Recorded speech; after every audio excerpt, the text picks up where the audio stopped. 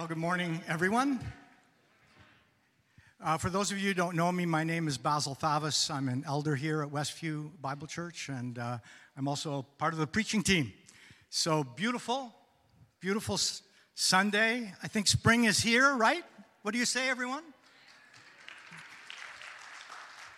What a relief, always in Montreal, right? Anyhow, lovely day. Just wonderful to see you all here and ready to come and to praise the Lord. What the Lord has put on my heart this morning and to share with you is that we're 2 weeks out of Easter. And a lot of times we leave an Easter message for Easter. But Easter, what the Lord has put on my heart is that God has a message for us at Easter about the resurrection that is meant to take us all the way through the year. So God has really put that on my heart. And the question that'll be for you is, how is the resurrection life changed me?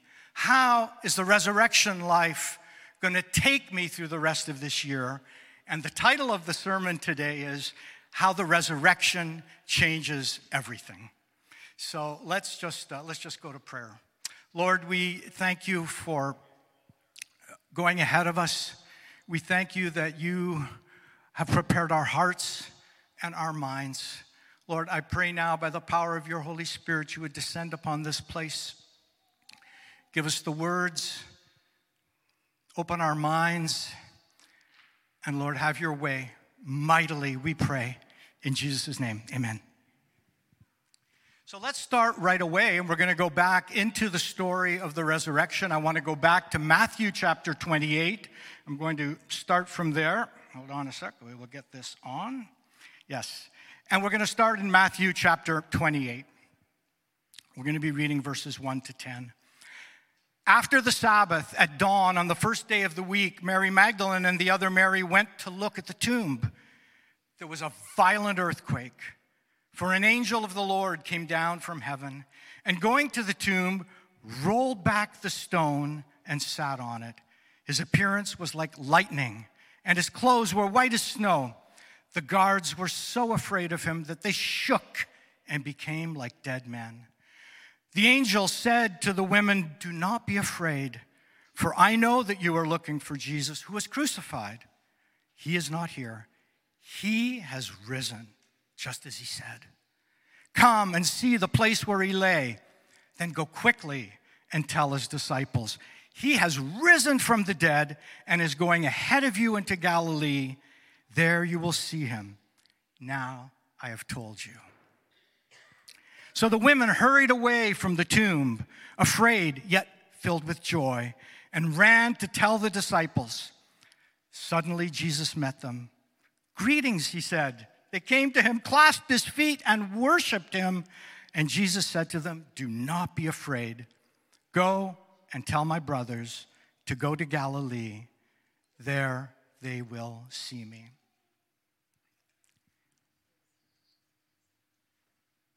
So 2 weeks ago, we celebrated the death of Christ, and we celebrated the resurrection of Christ. It's kind of interesting because philosophers from the time of Plato right up to recently have all said, whether they're Christian or not, that in order to understand life, you need to look at death. Death is not something that's easy for us to look at in our society. In fact, it's something I would say that we probably actively avoid. But the death and resurrection of Christ is the most phenomenal look at death and life that has ever been displayed. And the reason I come back to it today is because it's meant to be something that works in power through us, through the power of the Holy Spirit, right through the year. So the resurrection, actually already, as if you were to read all of Matthew 28, the response to the resurrection takes a lot of forms. The resurrection has been outright disbelieved. And the resurrection has also been misunderstood. And by misunderstood, we live less than what God's intent was for the resurrection for us to know. You see, actually, all of these things in Matthew chapter 28. when told about Jesus by the angel Mary, and the other Mary accepted it immediately in their heart. When the news was given back to the chief priests, they disbelieved it right away, and they were told to propagate a lie that his body had been stolen. Another response to the resurrection. And finally, you have the disciples themselves who, having heard about it, first of all, actively doubted. And in many cases, doubted right up until the time that they saw Jesus himself. So the resurrection has been disbelieved, and the resurrection has also been misunderstood. It's kind of interesting because if you were to ever read about the resurrection actively in some really good sources and different things, it's kind of always interesting because when people talk about the resurrection, they always end up talking about science. Kind of funny. I mean, I'm a scientist, as most of you know. And they'll say, well, of course, science, this doesn't happen. You don't die and come back to life. This doesn't actually happen. This can't be. And then, people, even Christians, somehow tend to kind of give that voice even to science. And I thought I would talk to this idea of disbelief, first of all, before we even go anywhere. So I actually had a really interesting conversation with another friend of mine who's actually also a professor of science, not a Christian, but someone who I've known for years. I care for him deeply, and I love him, Kathy and I, and his wife, and we're very, very good friends. And we were just together in a cafe, just talking, and somehow we got talking about our faith, as somehow we do. And his wife said, well, of course, the resurrection. I mean, you don't believe in that. You can't. It's impossible. And then Paul and I, this friend of mine, we just got talking. And anybody who has actually actively carried out scientific research, the impact of that is not to tell you how much you know, but it is to tell you how little you know. That is how actually even education works on us. Not to tell us how much we know, but actually to actively tell us how little we know. And we got to talking, and this is with a person who's a scientist and not a Christian, and we said, well, if there is a God, and if there are things that are outside of our reach, which is the case which we see every day, in my field, if I open one door with one of my students of research, it opens 5 behind that. If we open that, 5 more behind that. You never come to the end of it. Scientists will say in their work that they've touched infinity. And in this talk with my friend, we said, well, if there's a God that created this universe, if there's part of this universe that's beyond our understanding, wouldn't it be likely that this God would somehow come and show his mastery over all things? And my friend said, you know what? That could absolutely be. And of course, we have no historical proof, of the resurrection. And if you're interested in this, you look into someone like Gary Habermas. But we are, as Christians, meant to look at the resurrection of Christ as a bodily resurrection from the dead. And it is at the core of our faith. And what I want to talk about today, and what is in my heart, is that we don't dumb down the impact of the resurrection in our lives through the rest of the year. That somehow there is something that is meant to burst through. And I hope that comes through today. I want to start with a poem. It's a poem that was actually quoted by Tish Warren, who writes opinion pieces as a Christian for the New York Times. And at Easter, she talked about this poem. It's a poem by John Updike called 7 Stanzas at Easter. I'm going to read 4 of the first stanzas. Make no mistake, if he rose at all, it was as his body. If the cell's dissolution did not reverse, the molecules reknit, the amino acids rekindle, the church will fall. It was not as the flowers, each soft spring recurrent. It was not as his spirit in the mouths and fuddled eyes of the 11 apostles. It was as his flesh, ours. The same hinged thumbs and toes, the same valved heart that pierced, died, withered, paused, and then regathered out of enduring might, new strength to enclose. Let us not mock God with metaphor, analogy, sidestepping transcendence, making of the event a parable, a sign painted in the faded credulity of earlier ages. Let us walk through the door. The Christian faith is founded on the most amazing supernatural event that this world has ever seen, the bodily resurrection of Jesus. We can disbelieve this. We can diminish this. But the bodily resurrection of Christ is saying, death is conquered. Miracles can happen. God is saying, my Spirit will awake this resurrection life in you. Resurrection life is not just about getting saved and going to heaven. And although some people outright disbelieve the resurrection, this is actually a way of diminishing the resurrection. Resurrection life is not just about getting saved and waiting somewhere and to go to heaven. It is powerful, it is alive, and it is about the here and now. We are called to be a part of bringing about the kingdom of God in this imperfect and broken world today. And that is what resurrection life is about. N.T. Wright, an amazing book, and I will be using this book throughout this entire sermon this morning. N.T. Wright is one of the most prominent New Testament theologians. He wrote a book called Surprised by Hope. And he says resurrection life is this. Resurrection life is to allow one's entire life to be reshaped by him.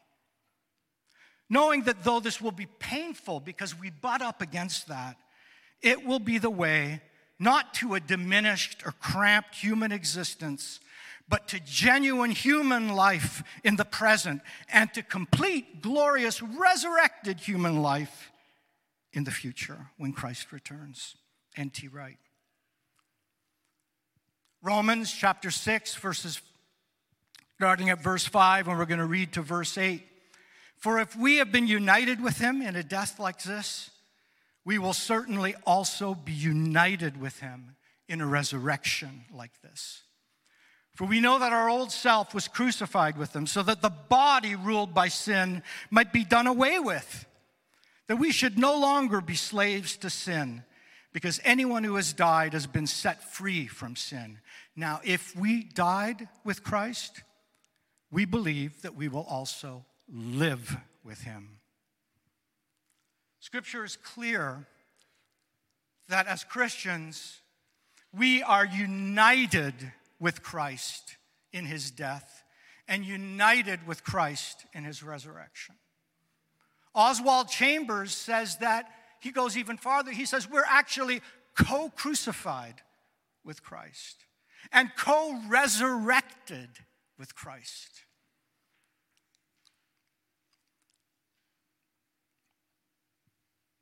Galatians 2:20 says, I am crucified with Christ. Nevertheless I live, yet not I, but Christ lives in me. And the life which I now live in the flesh, I live by the faith of the Son of God, who loved me and gave himself for me. So founded on the love of God for us, the cross breaks the back of sin and offers forgiveness. But the resurrection life, supernaturally builds the attributes of Christ in us. And this is a story not just about the death and resurrection of Christ. It becomes a story of death and life for each of us as individuals. Our old selves are crucified, co-crucified with Christ. But we are also co-resurrected with Christ. Just like there was in that poem, the amino acids come together, the molecules come together. We come and we are made into something new. Actually, we are made into a new creation. And Scripture is clear about that. And God builds with his resurrection life through the power of the Holy Spirit. And in Luke, when the resurrection is talked about in Luke, and at the end of Luke, Just as the Lord leaves and ascends to heaven, he says to his disciples to wait for the power of the Holy Spirit, and the power of the Holy Spirit will come upon you. The Holy Spirit, when we have accepted the forgiveness, Christ's forgiveness, when we nail that old self to the cross, accept the death of Christ, the power of the Holy Spirit completely, totally changes us. It is no less a supernatural event than the resurrection of Jesus himself. We are co-crucified and co-resurrected. And I feel sometimes, and I know at least for myself, I diminish this. So resurrection life supernaturally builds the attributes of Christ in us. Philippians chapter 3, verses 10 to 14. I want to know Christ, yet to know the power of his resurrection and participation. I want to know Christ, yes, to know the power of his resurrection and participation in his sufferings, becoming like him in his death, and so somehow attaining to the resurrection from the dead.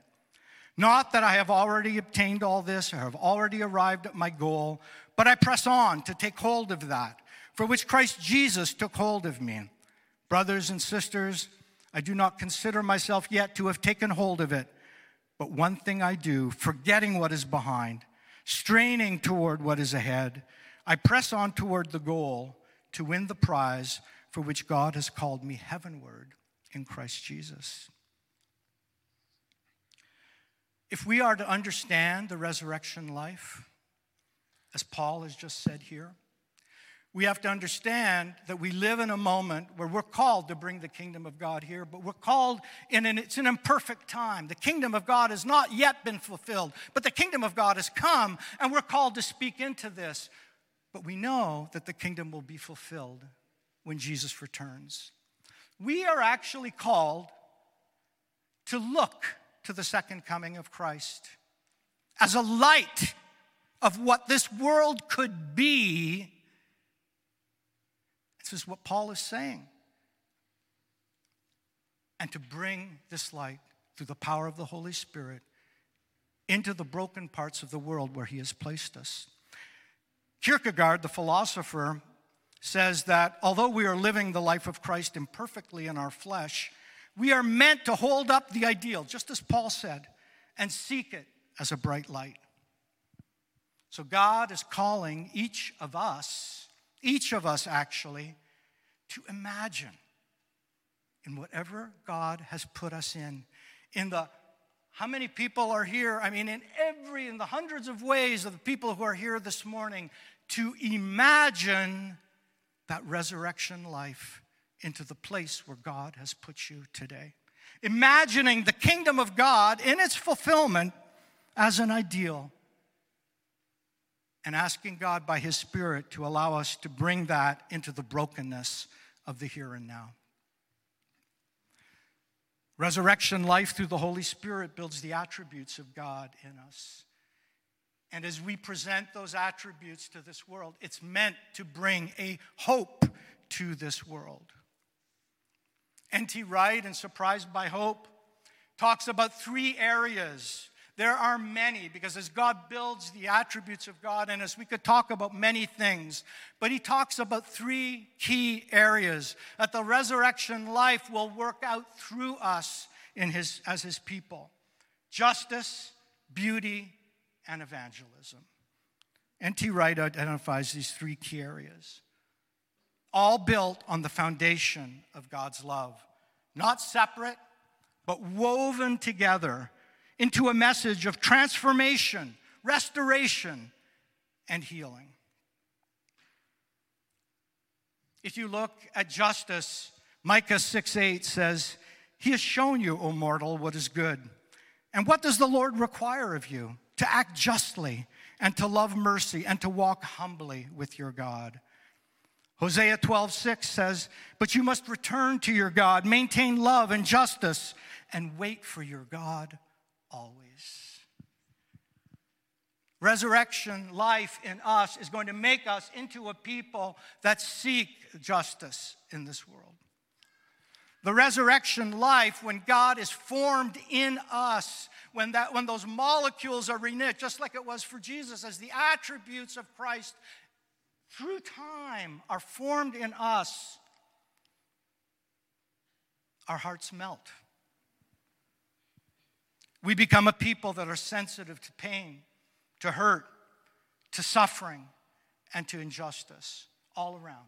Globally, community, and in the personal spaces where God has put us.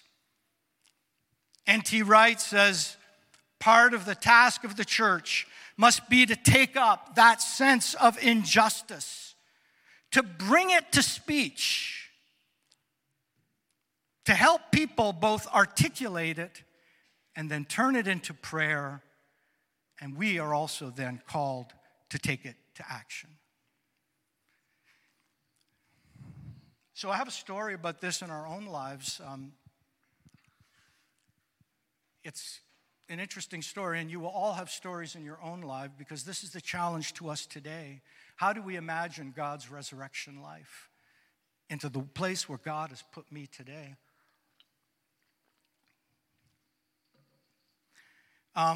About 3 years ago, I think it was 3 years ago, we were invited by someone by the name of Matt Wilson. I don't know how many of you remember Matt. Matt was a member of Westview for a period of time. And Matt just kind of gave Kathy and I a call. Matt is a high school teacher. And he had been actually named to represent one of the unions for the Pearson School Board. And he said, Basil, Kathy, and our son Christopher, he said, we'd just love it if you could come, and I would like you to speak. It was a group of about 110 teachers from the Pearson School Board who are dealing with special needs. Would you come and speak to us on that through your experience? And we're going, oh, wow, okay, first of all, we're so busy with what we do, we don't often realize that we actually have something to say. And this is where we actually need each other, and maybe this is where you need the sermon this morning. I actually needed Matt, and Kathy and I needed Matt to reach out to us in his Christian love to tell us, I think I see something in you. And I would love you to talk about this. Kathy and I and Christopher, we were brought there as invited speakers. It was beautiful. And both Kathy and I presented something which we called, and it was about how do you deal with issues of chronic health issues, for example. These are people who are teachers who deal with special needs and people who have difficulties and issues. And we've had to deal with chronic health issues.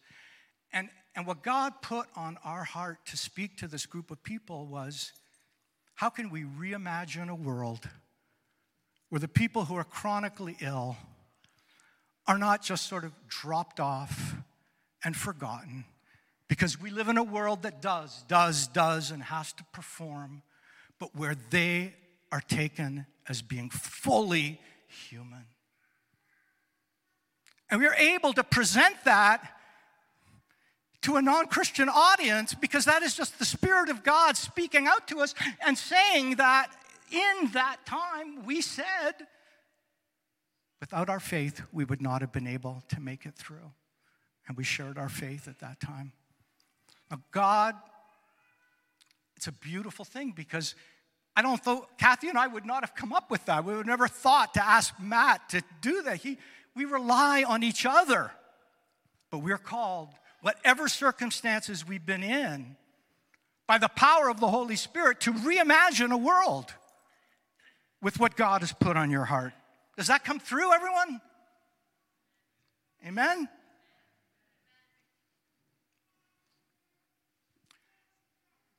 The second area and these are very concrete ways of seeing justice is one, so that's an aspect of justice. The second area that N.T. Wright talks about is beauty. Romans 1:20 says, for since the creation of the world, God's invisible qualities, his eternal power and divine nature have been clearly seen, being understood from what has been made, so that people are without excuse. Ecclesiastes 3:11 says, "He has made everything beautiful in its time. He has also set eternity in the human heart, yet no one can fathom what God has done from beginning to end." N.T. Wright says, "When people cease to be surrounded by beauty, they cease to hope." Our God is a God of beauty. I am sure that if I was to talk to you about most of you, about your walk to Christ and how God brought you to a decision to follow him and to give your life to Christ, for many, many people, something about nature is in that story. There's something about God's beauty and God's power and what's been created. In nature, we see the beauty of what God has done. But resurrection life in us is actually also calling us to be involved in creative acts in our world. Whatever you're called to do in this world is a creative act. You're taking something, whatever it is that God has called you into, and you're shaping and making something new. It actually, resurrection life gives value to everything we are doing at every moment. We don't do our work and then come back to church to somehow have some sort of spiritual food. God is penetrating everything, every ordinary thing that we're doing, every creative act that we're doing is meant to somehow demonstrate also the beauty of who our God is. So I have another story about this one. And when I was initially wondering about whether I would become a professor at the university, some opportunities opened, and it looked like it was going to be possible for me to become a professor at the university. I had a hang-up. I had a big hang-up, and it was blocking me. And it's because in my experience when I was doing graduate work, I didn't particularly feel that students were particularly well regarded. And I felt that a lot of students were kind of used to sort of move someone's reputation forward. And they were just used as devices and hands and arms. And I said, like, how can I go? You know, how can I be am I to be a part of that kind? You know, is that what I'm going to be a part of? And it was almost like the Holy Spirit said, but it was an imagining again. An imagining of the world that God has, not to be limited by the way the world is, but to imagine what God has and then to be called to bring that into this world. It's like the Lord said to me, you know, Basil, I don't disagree. I think that's a really good idea, and I think you've analyzed that perfectly well. But you don't have to build a group the same way as the others have done in my strength. So wherever we are, and what we've done, and the one thing that God put on my heart, it was like God just brought me to my knees with that, is that we can have a research group where you care about people, and you still do the work, where people are nurtured and cared for, when they understand also that they have a life outside. And it's really interesting because it's just God's grace, and I'm not meaning to turn anything towards myself. It's just God's grace. But every single student who has finished with me in the dedication of their thesis, they thank me that a group was built that respected life. And almost with all of my students at some point, I've had a chance to talk to them about Jesus. We are called into hard places, everyone. We're not called always into easy places. And we're not called to withdraw, but by the power of the Holy Spirit, we are called to imagine that second coming of Christ, imagining that fulfilled kingdom, and allow the Holy Spirit to bring that resurrection life into this broken world. And the last point is evangelism. So these are three areas. There are many others, of course, but justice, beauty, and evangelism are three ways in which we see that the Christian community is meant to bring about a kingdom of God in this earth. So evangelism, if we go back to Matthew 28, where we started, but now we end at the end of Matthew 28, verses 18 to 20. The scripture says, "Then Jesus came to them and said, All authority in heaven and on earth has been given to me. Therefore, go and make disciples of all nations, baptizing them in the name of the Father and of the Son and of the Holy Spirit, and teaching them to obey everything I have commanded you. And surely I am with you always to the very end of the age. When God builds that resurrection life with us, and as this grows day by day in our lives, we know that God has a heart for people. We know that God desires to be in relationship with his people. And that heart that God has for his people becomes a heart that God has put in us for his creation. But evangelism is a connection if we understand resurrection life. And if resurrection life is building the attributes of God in us, then we understand that evangelism is a connection between the life lived and the words spoken. And God, through his resurrection life in us, will reveal himself to the world through us. We diminish the resurrection life when there's a disconnect between the lives that we live and the words that we speak.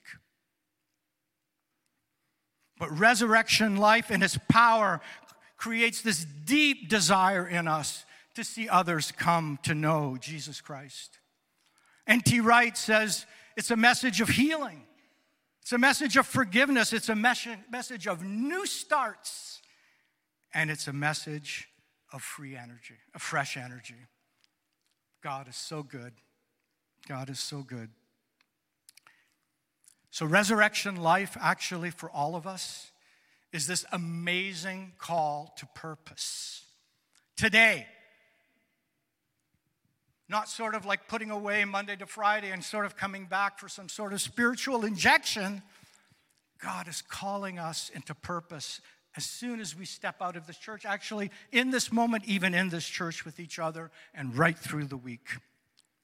By the release and power of the Holy Spirit in our lives, we are formed over time more and more into the image of Christ. It is a resurrection life story. We are knitted together molecule by molecule, just as Christ was in that poem, into a new creation. And that resurrection life in us is not meant to be in a cocoon, not meant to be running away from this world. This resurrection life in us is meant to stand in the gap for God in this world that we live in. We're not to withdraw from this world into a type of cocoon. And this is clear. Actually, it's right in Westview's mission statement. To be a community fostering restoration and transformation of all people and all things through a vibrant relationship in Jesus Christ. Your leadership understands this. But we're not to withdraw from this world into a type of cocoon, rather into this flawed and broken world.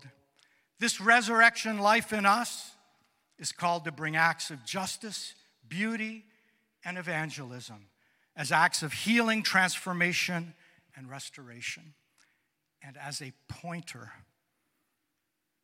to the kingdom of God that is to come. In his name, amen. Let's just pray, everyone. Lord, we just thank you for who you are. We thank you that you love us, that you care for us, that you've not left us alone here, but you have, through your death and through your resurrection, oh God, you have infused us, oh Lord, with your life. You have forgiven us for our sins and infused us with new life. Lord, we pray that you would teach us to release the power of the Holy Spirit in our lives, to call on you, oh God, to penetrate every part of us.